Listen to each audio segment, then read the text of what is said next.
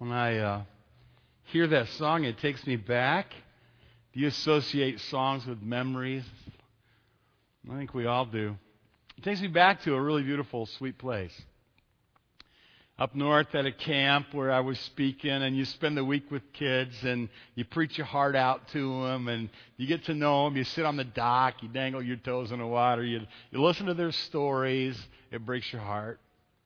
And you watch them play, you watch them have a good time, you watch them spark, and you watch them as their worship grows. Some of them through the week where they just start singing, and they'll come into the chapel. They'll come into the chapel, and they're playing the piano in the chapel, and they're playing the songs on the piano that the kids have been singing, and nobody asked the kids to sing, but the kids just start singing. And you just sit there in the night, and you listen to those kids singing, and you think, God, help these kids get it, understand, embrace, internalize the stuff they're singing. And you know that sometimes they really, really do. And that song, that's one of those songs.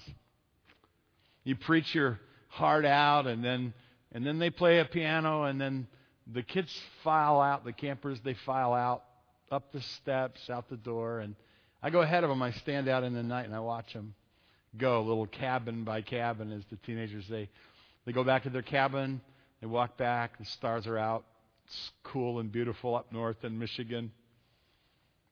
And then they go and they talk about what you preached about and what they sang about. And you just think, you know what? Some of those kids probably really worshiped Jesus Christ tonight. Really worshiped Him. In their heart and their affections and their mind. It's just something beautiful about seeing people do what they were made to do. To worship God. To sing. To think on the deep things of God. Isn't there just something beautiful about that? There's something wonderful about that. When God's people lose their desire to really worship God, show Him worth and reverence and honor, it's a very sad, dark thing.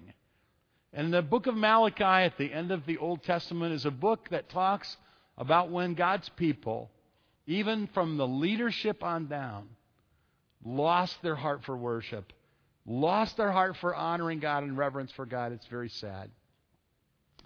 Tonight's really a significant night for me. I don't know if you know this about me, but I probably could easily have been diagnosed, if they had it back then, with ADD. I don't think that really sounds that bad. Sorry, I need more attention than the average person. Mom, you're going to have to pay more attention to me. That probably is bad. Attention deficit, they call it.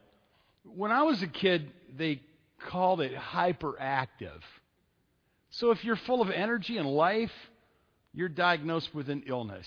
You're hyperactive, and they want to give you drugs. I shouldn't tell you this. My wife hates it when I say this. Doesn't that make you want to listen to my story when I say that?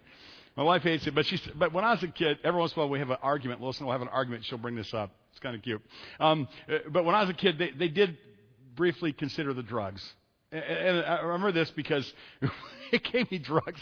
It just, I don't know, it was Ritalin or whatever. And I'm not taking it anymore. I just want you to know. But they gave me some drug. And I remember my mom and dad were really conflicted about this.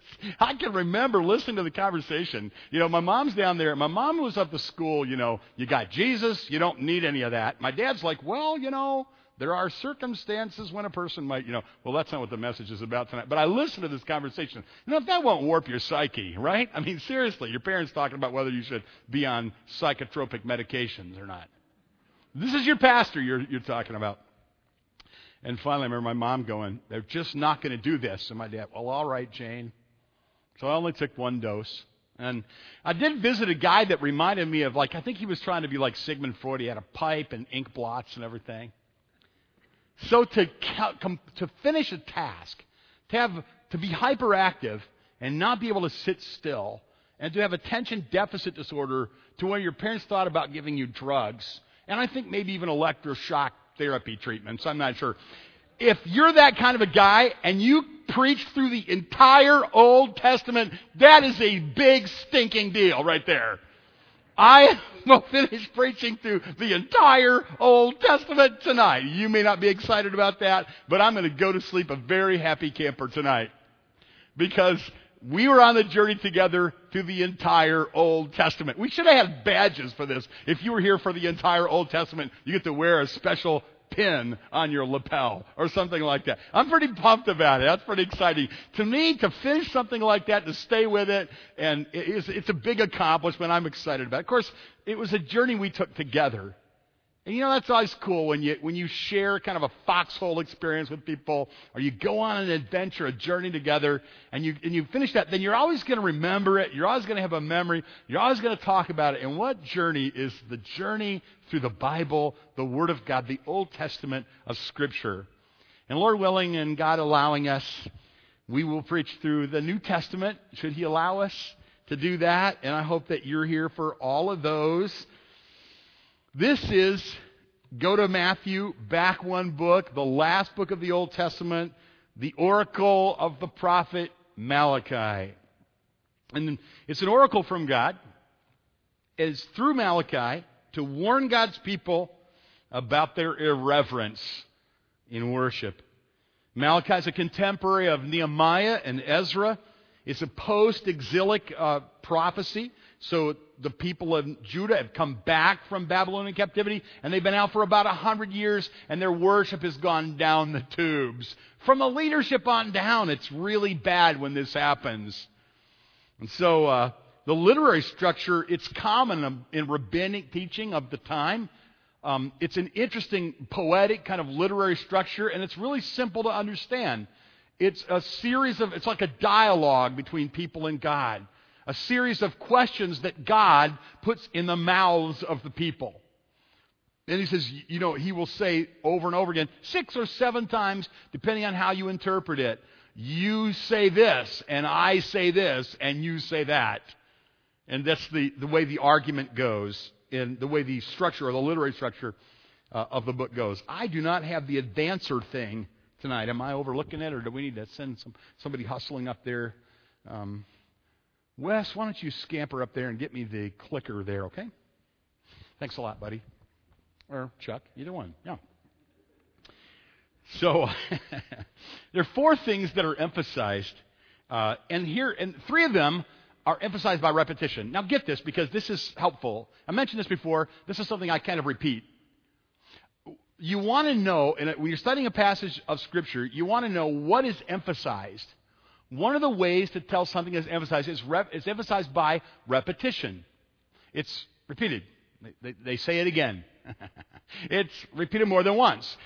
So you always want to watch for that. When you're studying the Bible, what is repeated here? And that's so very, very, very common that you just always really want to kind of be on top of that. What is it that's repeated over and over again? Let's give Chuck a hand for his just faithful service tonight. Yes.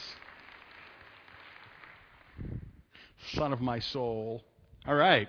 So we're going through the book of Malachi, and I want you to notice 3 of these things are emphasized by repetition. The other one is emphasized by its position in the book.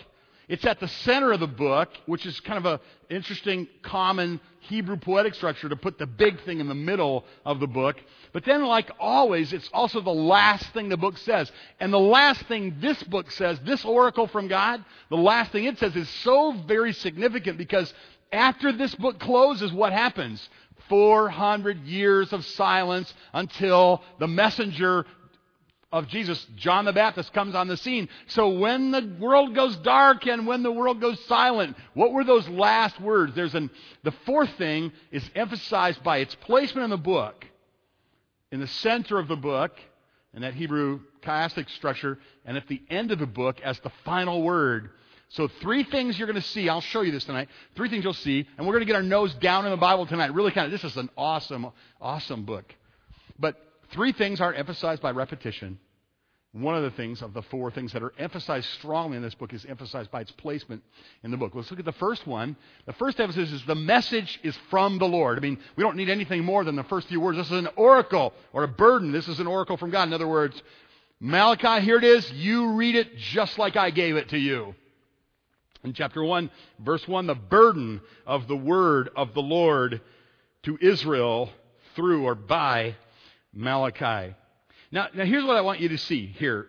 The message is from the Lord. There's a name for God that's used over and over here. And you will see, verse 2, it says, is not Esau Jacob's brother, says the Lord. Verse 4, thus says the Lord of hosts. Verse 8, last of verse 8, says the Lord of hosts. The last of verse 9, says the Lord of hosts. Almost to the end of verse 10, says the Lord of hosts. End of verse 11, says the Lord of hosts. You getting the repetition here? It's God speaking, and He's using a term for Himself, Lord Sabaoth, Lord of hosts, commander of the angel armies of heaven. This is a very cool name of God. It's a manly name. It's a robust name. It's a powerful name. It's a name you want to hear if you have deadly enemies. The Lord Sabaoth, Lord of hosts, says to you. And it's repeated in verse 13, chapter 1. End of the verse, says the Lord. End of verse 14, says the Lord of hosts. Chapter 2, middle of verse 2, says the Lord of hosts. Over and over again in this little short book. Here in verse 7 of chapter 2, for He is a messenger of the Lord of hosts. The end of verse 8 again says the Lord of hosts. In verse 16, chapter 2, the Lord God of Israel says, and a little bit later in the verse, says the Lord of hosts. And then you have in chapter 3, and the end of verse 1, says the Lord of hosts. And at the chapter 3, verse 5, at the end of that verse, says the Lord of hosts. And chapter 3, verse 7, says the Lord of hosts. And again in verse 11, and again in verse 12, and again in verse 13, and again in verse 17, and again in chapter 4 and verse 1, and again in chapter 4 and verse 3. Would you say that's repeated a lot in a little over 4 chapters of the Bible? Yes. So we know that this message is from the Lord, and God wants His people to understand this is from the Lord, and not just the Lord, but the Lord who is the commander of the army angels of heaven. And that's very significant because these people have been threatened and beat down, and He wants them to know, I'm the commander of the army angels of heaven, and I'm saying, it's messages for me. There's an emphasis on that. And of course, I don't need to apply that, do I? I mean, you have a Bible open in your lap. We speak from an open Bible here. Why? Because the Lord has spoken. It's the Word of God. You can count on it. You can build your life on it. Second thing, God is worthy of honor and reverence. That's a huge emphasis in this book. You can see it very, very clearly. He is worthy of honor and reverence. Let me show you some examples of this. In particular, His name is sacred. One of the ways to attach worth, significance, honor to God is to talk about His name. We do not take His name in vain. Can I have a little exercise here? Can I have a little soapbox? Okay? Can I just challenge you on this? It's not, the Bible doesn't command this. This is just leans in the direction toward, let's honor the name of God. The Bible does command that. But you ever notice those little placeholders we use for Jesus' name? And sometimes we put them into our conversation. My parents, they taught me better than that. You know, they said, just don't do that. They said, let's not even get close to that. We are the people who honor the name of Jesus Christ, our Savior, the Lord Jesus Christ, God. We are people who honor His name. Now notice how often this is repeated here about the importance of honor. You understand my little soapbox was, don't use the name of the Lord in vain, obviously, because the Bible commands that you not blaspheme God or use His name in vain. That's serious business. What I'm saying is, I would just suggest don't even get close to it. So if you're in the habit of that, can I just suggest to you that what you do is you just talk to the Lord and back up and use the King's English in more creative ways than to use like minced O's or words. Just get it out of your conversation. Let's be such distinct people that we're not pseudo-pious or ugly or proud about it, but the kind of people that there's something about us. We honor the name of Jesus Christ and of God the Father. These names to us are holy, sacred names. Now, notice here, and all over this, as we just sweep through the book again, chapter 1, and verse 6, where is my honor? And again, where is my reverence? In the next phrase, you priests despise my name. Chapter 1 and verse 11, my name shall be great among Gentiles. And then again in verse 11, that offer a pure name for my name shall be great among the nations. God is jealous for the honor of His name all over the world, among the Gentiles, among the nations, among His people, in the church, in your house, in your car. And then you have again in chapter 1 and verse 11 at the end, my name is to be feared among the nations. Chapter 2 and verse 1, give glory to my name. In chapter 2 and verse 5, that he might fear me, for he feared me, and he was reverent before my name. You see that, again, a emphasis by significant repetition. And I can go on and show you other places. For an example, chapter 3 and the end of verse 5, because they do not fear me. And then in chapter 3 and verse 16, then those who feared the Lord, and then toward the end of that same verse, those who fear the Lord and who meditate on His name. And then finally in chapter 4 and verse 2, but to you who fear my name. Do you see? It's repeated often. It's another emphasis of this short book, repeated many times. What? That is, God is worthy of honor and reverence, especially His name. There's something else here, and I won't take the time to show it to you. You can study it yourself. The repetition of the importance of covenant is so clear here.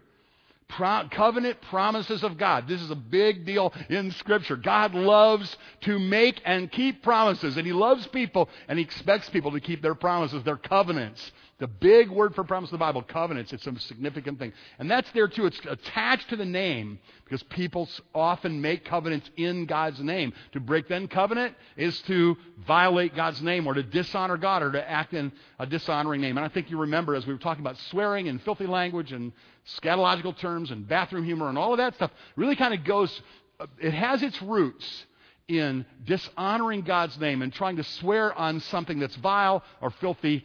God's people, they live consciously under the name of God. Their promises and the things they do and the things they say, they recognize that God is a witness over them. But ungodly, profane people, they take that and they pervert it and they swear by filthy things, the bathroom humor, the scatological humor, the sexual references. Those things should have no place in the mouths and minds and hearts of believing people. And when they do get that way, and this is the time in which we live, when they do get that way and they creep into the pew, and when, God forbid, they even get into the pulpit, then we know that we are losing our honor and our reverence for God. And God help us. This is what's going on here, and this is what's going on here. So we should say, oh God, purify us, refine and purify and cleanse us and cleanse our hearts, and cleanse our lips, cleanse our homes, make this church a holy church filled with people who honor God's name and have reverence for God's name. And so that's another emphasis. God is worthy of honor and reverence. Does this make your heart sing? Think about that tonight. It's the way it's supposed to be. By the way, let me just mention this morning in my Sunday school class, I was talking about this. Can you imagine how weird it would be if we would honor anybody else's name like we honor the name of Jesus? Can you imagine how weird that would be? How wrong? We would just know it would be wrong. But we come to this building every week, and we never get tired of singing about Jesus Christ. We're never going to get tired of singing about Jesus Christ and praising our Savior, the Lord Jesus Christ, and the Father and the Spirit. We're never going to tire. Why? Because we're made. It's appropriate. We're made to do that. It's right. It's appropriate. It's what we were made for. But if we were to honor anybody else like that, it would make us sick. It would be so inappropriate, so wrong, so weird. But to honor Jesus' name, our hearts just sing because it's the way we were made. It's the fuel that we run on. It's awesome, isn't it? Third thing, emphasis is if you honor God, you will offer worship that is acceptable. This is a theme in all of the Bible. There is worship that God accepts, and there is worship that God does not accept. You want God to accept your worship. This is a big theme in the Bible. Now, let me show it to you in Malachi. And just some examples, and there are others, but I'll show you some in chapter 1 and verse 9. It says, will He accept you favorably? Chapter 1 and verse 10, nor will I accept an offering from your hands. And then chapter 1 and verse 13, should I accept this from your hand?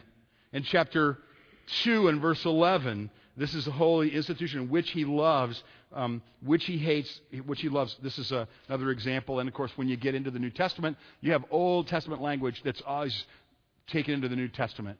The New Testament obviously is rife. It's full. It's rich with Old Testament imagery, Old Testament language. That's why it was good that you got in on a flyover the entire Old Testament, because now you're going to see that stuff just pop up in the New Testament over and over and over again. And when you get to Romans chapter 12 and verse 1, what's it say? Present your bodies a living sacrifice acceptable unto God. Remember back in Genesis when they were like, did you give God an acceptable offering, or God cannot accept your offering? There are people say, hey, I'm worshiping. God's just going to have to take what I give him. And how it works. God doesn't have to take what you give him. God takes what he wants you to give him. And if you give him something that's wrong, he doesn't accept it. You don't want to give God an unacceptable sacrifice. Something to think about. This is very convicting stuff. And so you have that emphasis, and there's a final and wonderful emphasis. One day, God will have worldwide, universal honor. It's going to happen. This is so sweet. Look at verse 11 in chapter 1.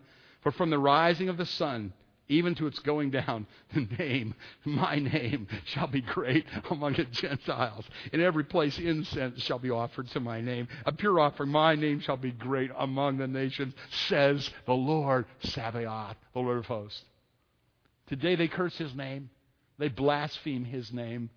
They misunderstand his name. They pervert, they twist his name. One day, everybody will bow the knee at the name of Jesus. Think about it. One day God will have worldwide honor. One day God will have worldwide honor. Think about that. We'll talk about the implication of that here in a little bit. Now I got to keep moving. So I only have like 6 more points or something. 6 little short points. Yeah. What happens? What happens when we have reverence for God? What we want to do now is we want to go through the book, and I want to show you the 6. There's 6 or 7 depending on how you interpret them. But let's just say 6 different places in the Bible where these questions come up. And what are the questions saying? And what are the answers? There's 6 of them. And so let's look at them in Malachi. This will just help us to track right through the book of Malachi. And I'll notice what happens when we have reverence for God. Now, before we do this, let me remind you that these 6 things are not things that God says, I want you to do this, then I want you to do this, then I want you to do this, then I want you to do this, then I want you to do this, and you're like, running around like a chicken with your head cut off trying to please God. That's not what the book is saying. These are 6 things that are evidence that people don't do the one thing he's asking them to do. The one thing that he's expecting of them is that they would show, that God's people would show reverence and honor for his name. And have a high esteem for God and speak with high esteem for God and do works appropriate to that. When that happens, these will be the flowers of that the fruit of that in your life. So these 6 things are going to happen. They're going to happen, I would say, naturally, supernaturally by the work of God in your life when you do the one thing, and that is you reverence God and you have esteem for God. First, you'll acknowledge his favor. Chapter 1, verses 2 through 5. I have loved you, says the Lord, yet you say, in what way have you loved us? Was not Esau Jacob's brother, says the Lord? Yet Jacob I have loved, but Esau I have hated, and laid waste his mountain and his heritage in the jackals of the wilderness. Even though Edom, this is the place of Esau, has said, we have been impoverished, but we will return and rebuild the desolate places. Thus says the Lord of hosts, they may build, but I will throw down. They shall be called a territory of wickedness, a people against whom the Lord will have indignation forever. Your eyes shall see, and you shall say, the Lord is magnified beyond the border of Israel. What's he saying? He's saying, you say, I don't love you, but I have chosen you and favored you. Interesting. Don't say God hasn't loved you. Don't ever get to the point. Irreverent people, they reach this point where they say, God, what have you done for me lately? You haven't shown me your favor. You haven't been good to me. You haven't loved me. You haven't been kind to me. And they get that complaining spirit. And this is what Israel's doing. Not good. He's saying, I've loved you. I've chosen you. I've given you my favor. People who reverence God, they feel that. They sense that. Let's look at the other one. You'll give God your best worship. Now he goes after the priests because the priests are involved in this kind of giving God lame lambs. I call this like beets for missionaries. You don't like canned beets, you give them to the missionaries, right? You got to give an offering, you bring the lame lamb. You don't give your best in worship. Chapter 1, verse 6 through chapter 2, verse 9. We got time. Let's just read it. Chapter 1, verse 6. A son honors his father, and a servant his master. If then I am the father, where is my honor? If I am a master, where is my reverence? Says the Lord of hosts. to you priests who despise my name, yet you say, in what way have we despised your name? You offer defiled food on my altar, but say, in what way have we defiled you? By saying the table of the Lord is contemptible. And when you offer the blind as a sacrifice, is it not evil? And when you offer the lame and sick, is it not evil? Offer it then to your governor. Would he be pleased with you? Would he accept you favorably? Thus says the Lord of hosts. But now entreat God's favor, that he may be gracious to us while this is being done by your hands. God says to these priests, I saw your hands give these lame, blind lambs and lame sacrifices. Who is there even among you who would shut the doors so that you would not kindle fire on my altar in vain? I have no pleasure in you, says the Lord of hosts. He says, do we have a priest that will lock the doors of the temple? I don't want any more of that. Nor will I accept an offering from your hands. For from the rising of the sun even to its going down, my name shall be great among the Gentiles. In every place incense shall be offered to my name, a pure offering. And my name shall be great among the nations, says the Lord of hosts. But you profane it, and you say, the table of the Lord is defiled, and its fruit and its food is contemptible. And you also say, oh, what a weariness. And you sneer at it. You're bored when you come to worship. Whew. And you bring the stolen and the lame and the sick. And thus you bring an offering. Should I accept this from your hand, says the Lord? But cursed be the deceiver who has in his flock a male and takes a vow but sacrifice to the Lord that which is blemished. For I am a great king, says the Lord of hosts, and my name is to be feared among the nations. This book is a piece of work, is it not? God says, I am God. You honor me as God. Don't bring me your lame sacrifice. Get a picture of an older man.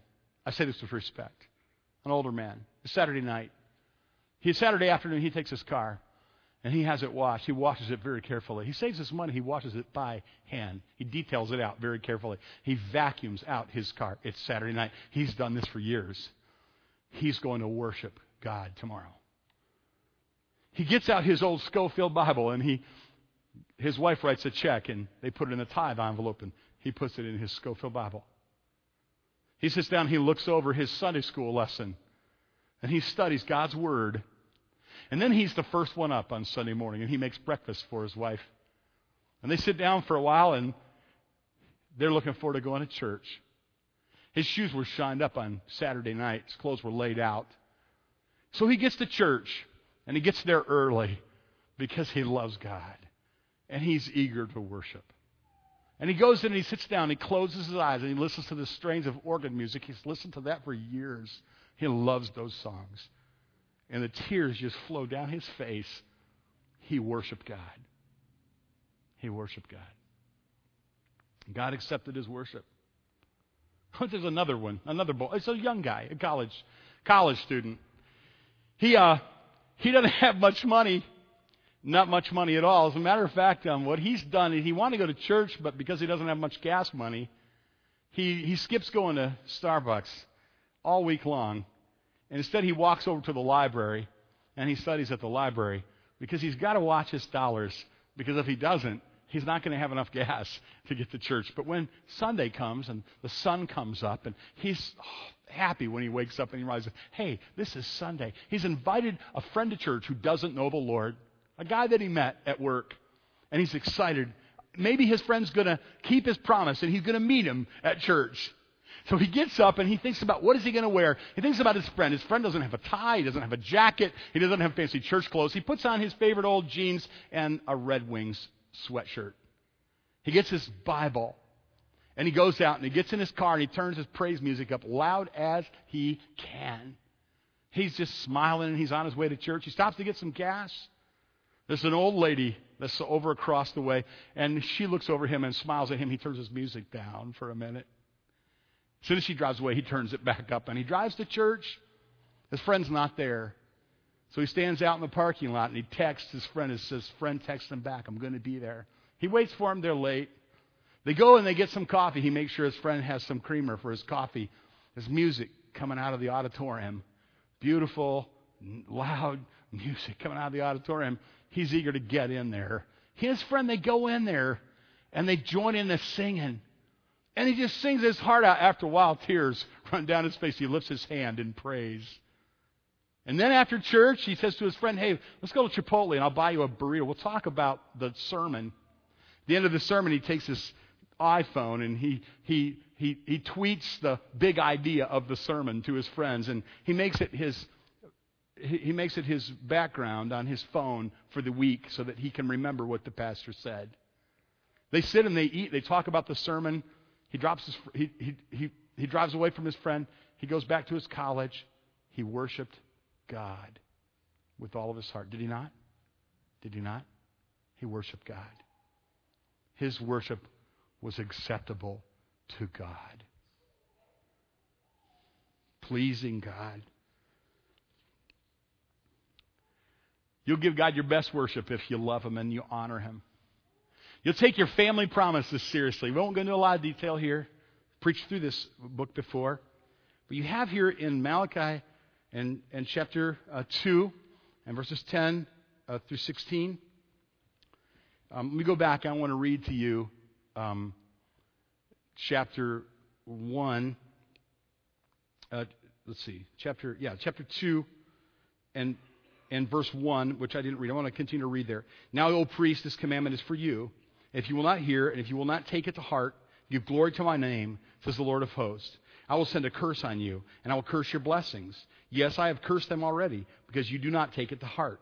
Behold, I will rebuke your descendants. Spread refuse on your faces. Refuse your solemn feast, and one will take you away with it. And then you will know that I have sent this commandment to you, that my covenant with Levi may continue, says the Lord of hosts. My covenant was with him, one of life and peace, and I gave them to him that he might fear me. So he feared me and was reverent before my name. The law of truth was on his mouth, and injustice was not found on his lips. He walked with me in peace and equity, and turned many away from iniquity. For the lips of a priest should keep knowledge, and people should seek the law from his mouth.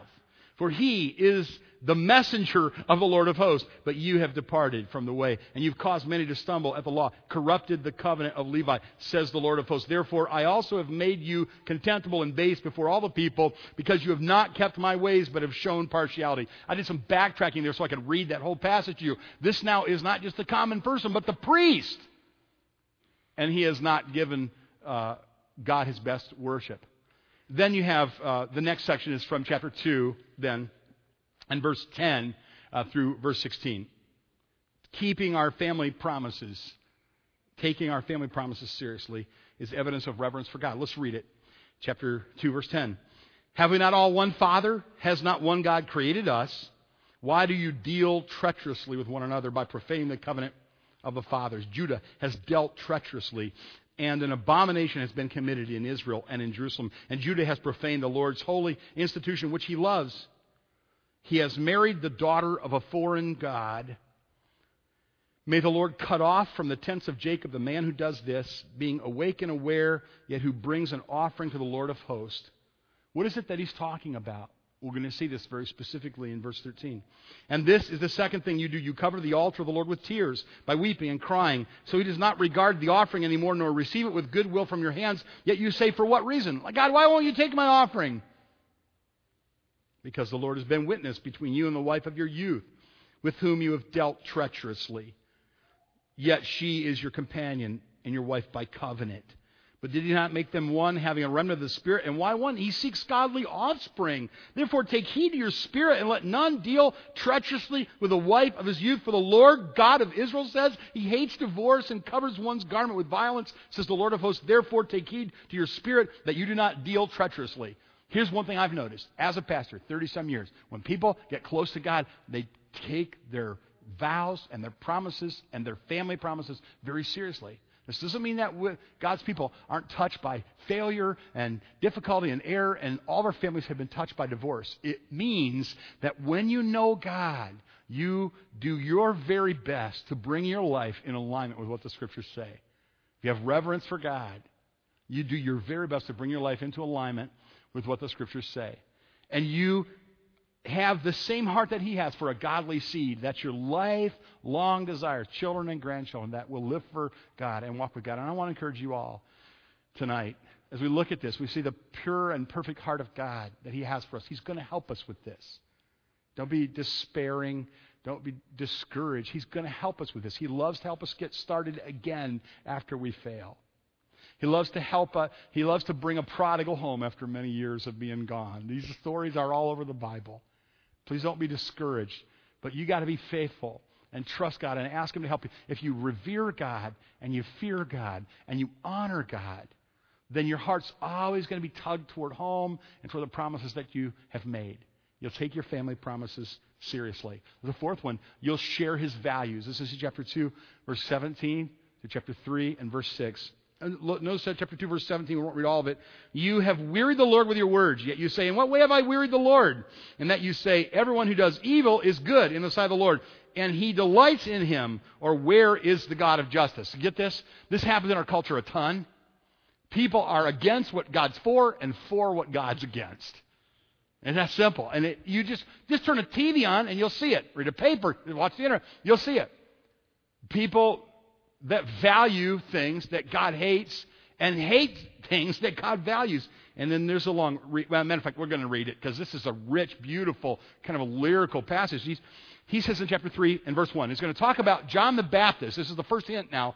He's going to talk about John the Baptist, then he's going to talk about Jesus, and it's going to actually it's going to be a foreshadowing of Jesus coming in His first and second advent. So it's a gorgeous prophecy here.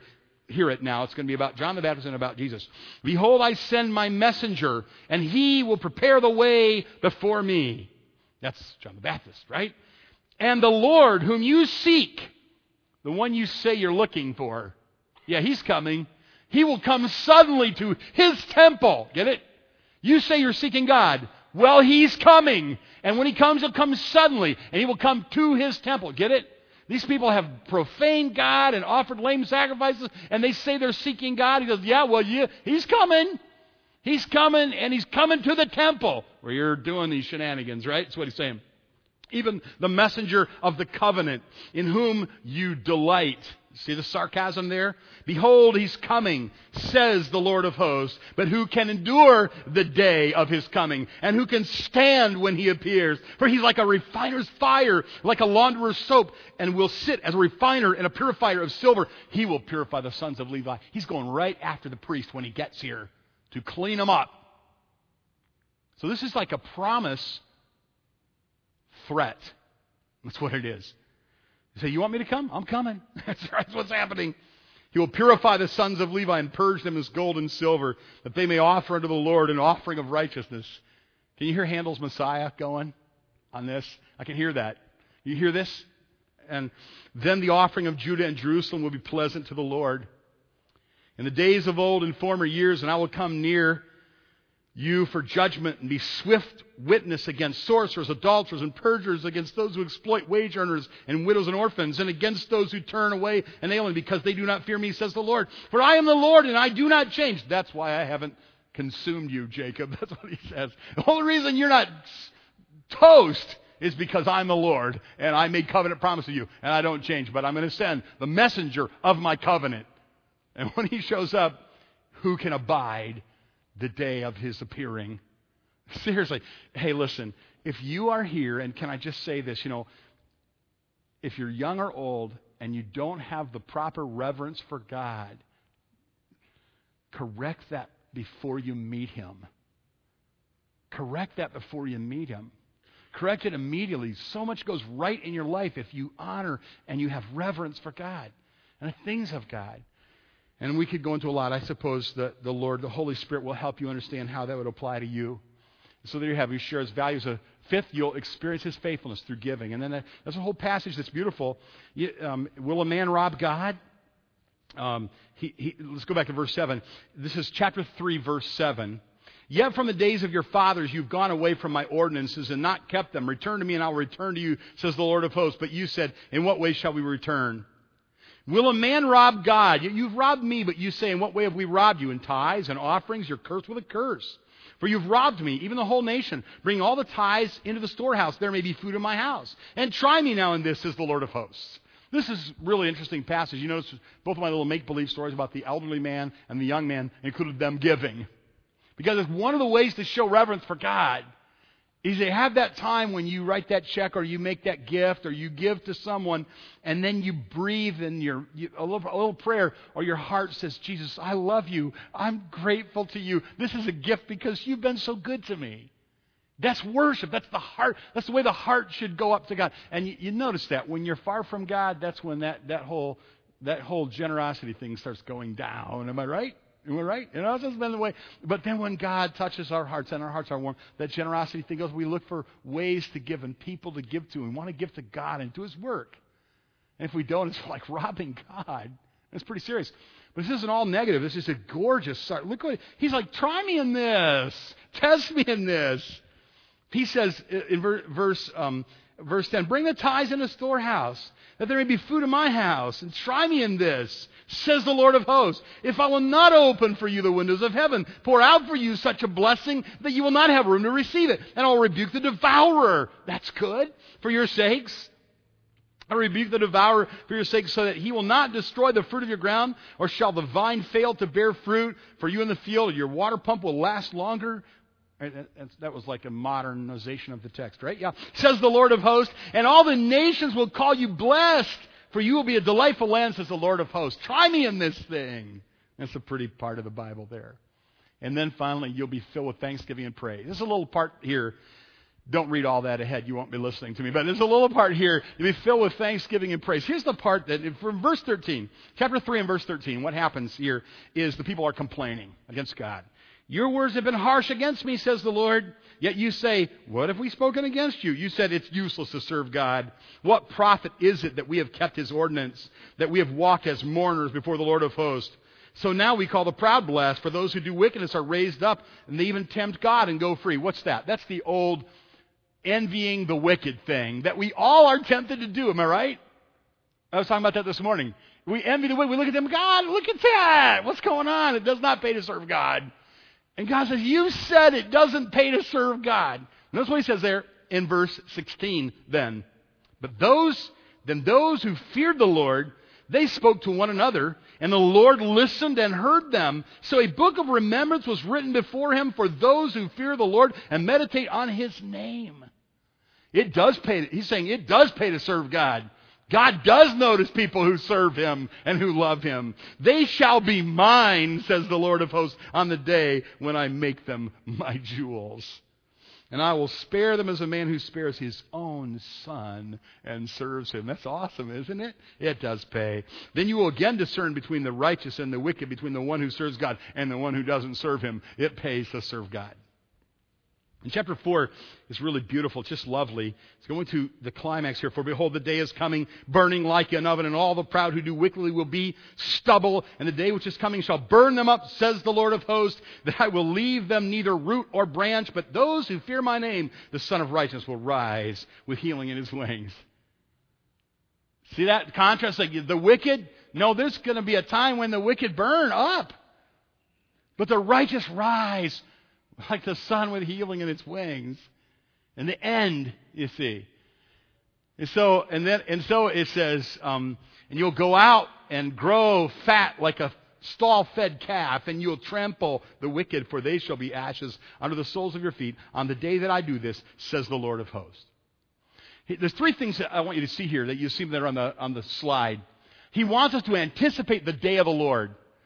Kind of the culmination of all things. He wants us to remember and look to the end. That's what godly people do. They say, okay, this is not all there is to it. I anticipate the day of the Lord. He's coming.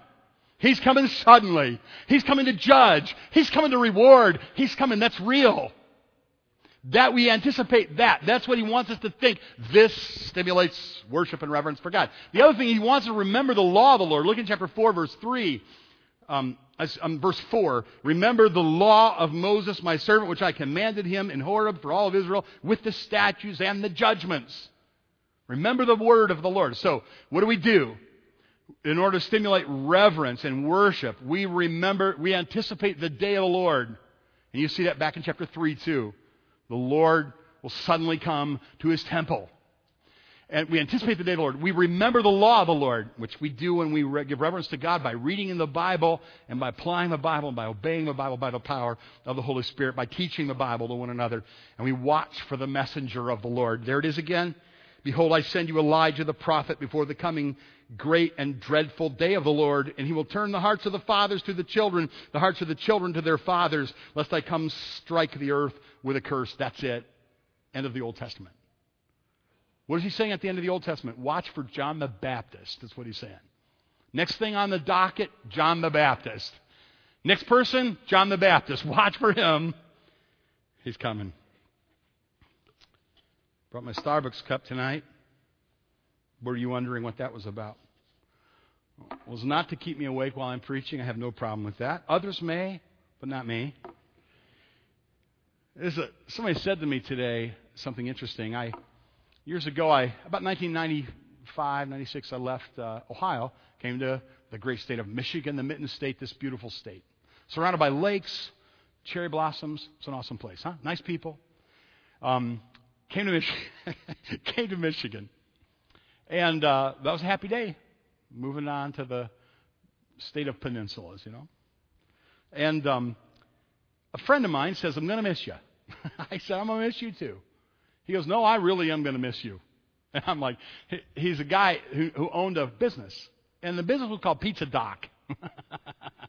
Pizza Doc was good. It was good. They delivered. They would deliver this pizza that was like, you know, just like a sheet cake thing. Remember this, Louis? I mean, it was big. Not good, but not good for you. But big and tasted very wonderful.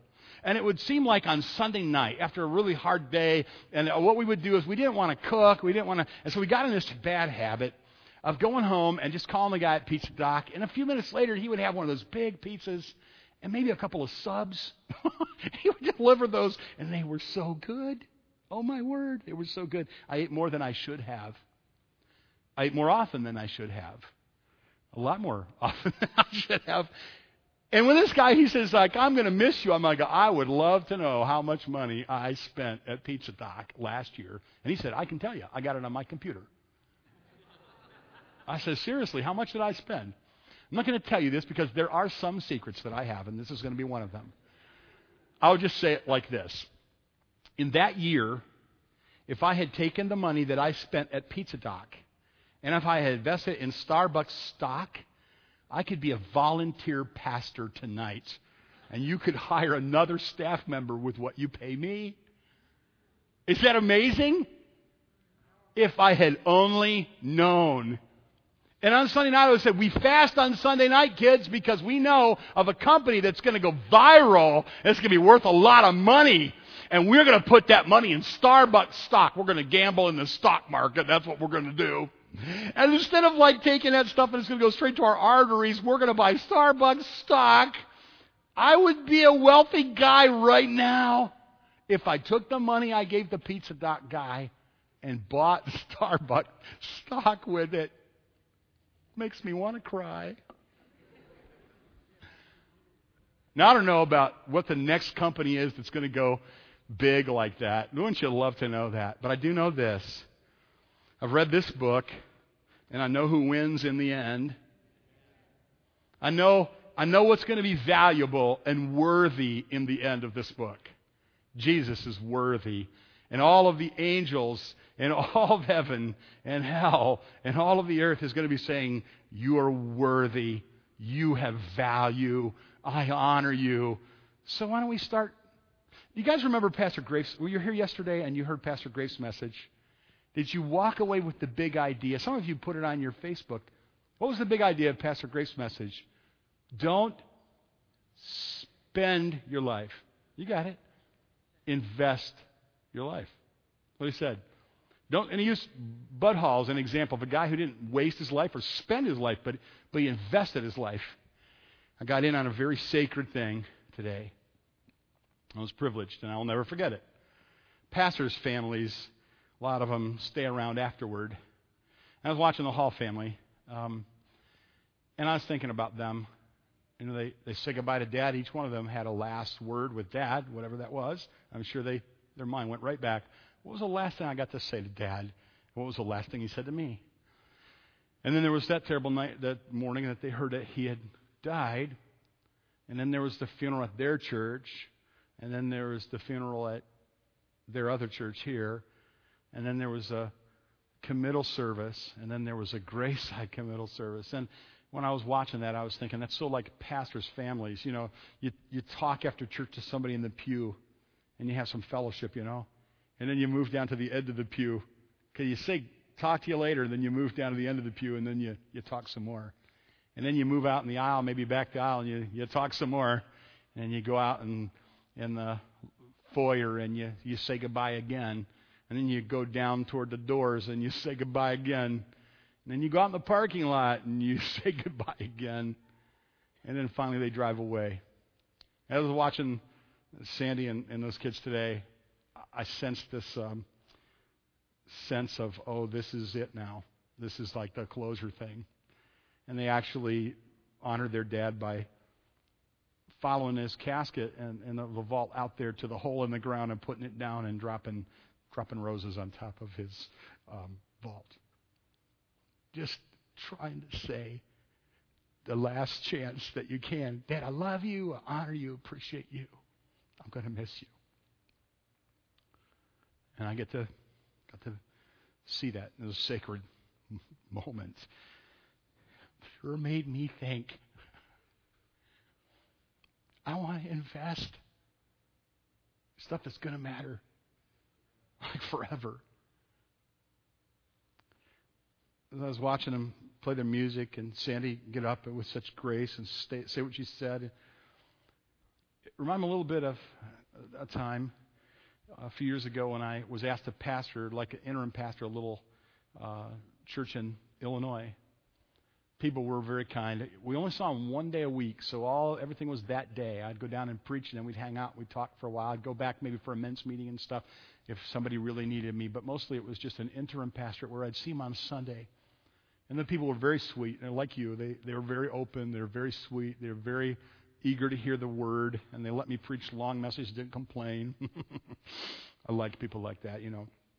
And then at the end, you remember how this was? It was just a little window that we had. And at the end, it was a smaller building. And I would say to Lois, come here and stand with me. She would come over and she would stand with me. And then the people would come up and they would sort of almost line up, you know, because this was our one chance to kind of talk. And I would watch on a good Sunday. What would happen is the kids would sort of fan out. And then and they would talk to kids. The guys with the guys, the girls with the girls, sometimes girls with the guys, and guys with the girls. They would just, the whole family would be kind of spread out, you know, and they would be talking. And then we would get in the car, and we would be driving home, and we would talk about those conversations, and we realized what was happening. What really thrilled my heart was what was really happening in those conversations was, in a little simple way, every one of us was a part of the ministry team. Every one of us was helping, exhorting, encouraging, listening. It's like I would preach, and people then would look over at that pew at my family, like kind of look at them, and then they would talk to them. And I saw the hall kids lined up today, and I said, you know, Bud got that done by God's grace. His kids, his wife are going to go on. They're going to serve the Lord. I am too. And I am too. Are you? Forever? As long as you can, no matter who else goes with you. Amen. Me too.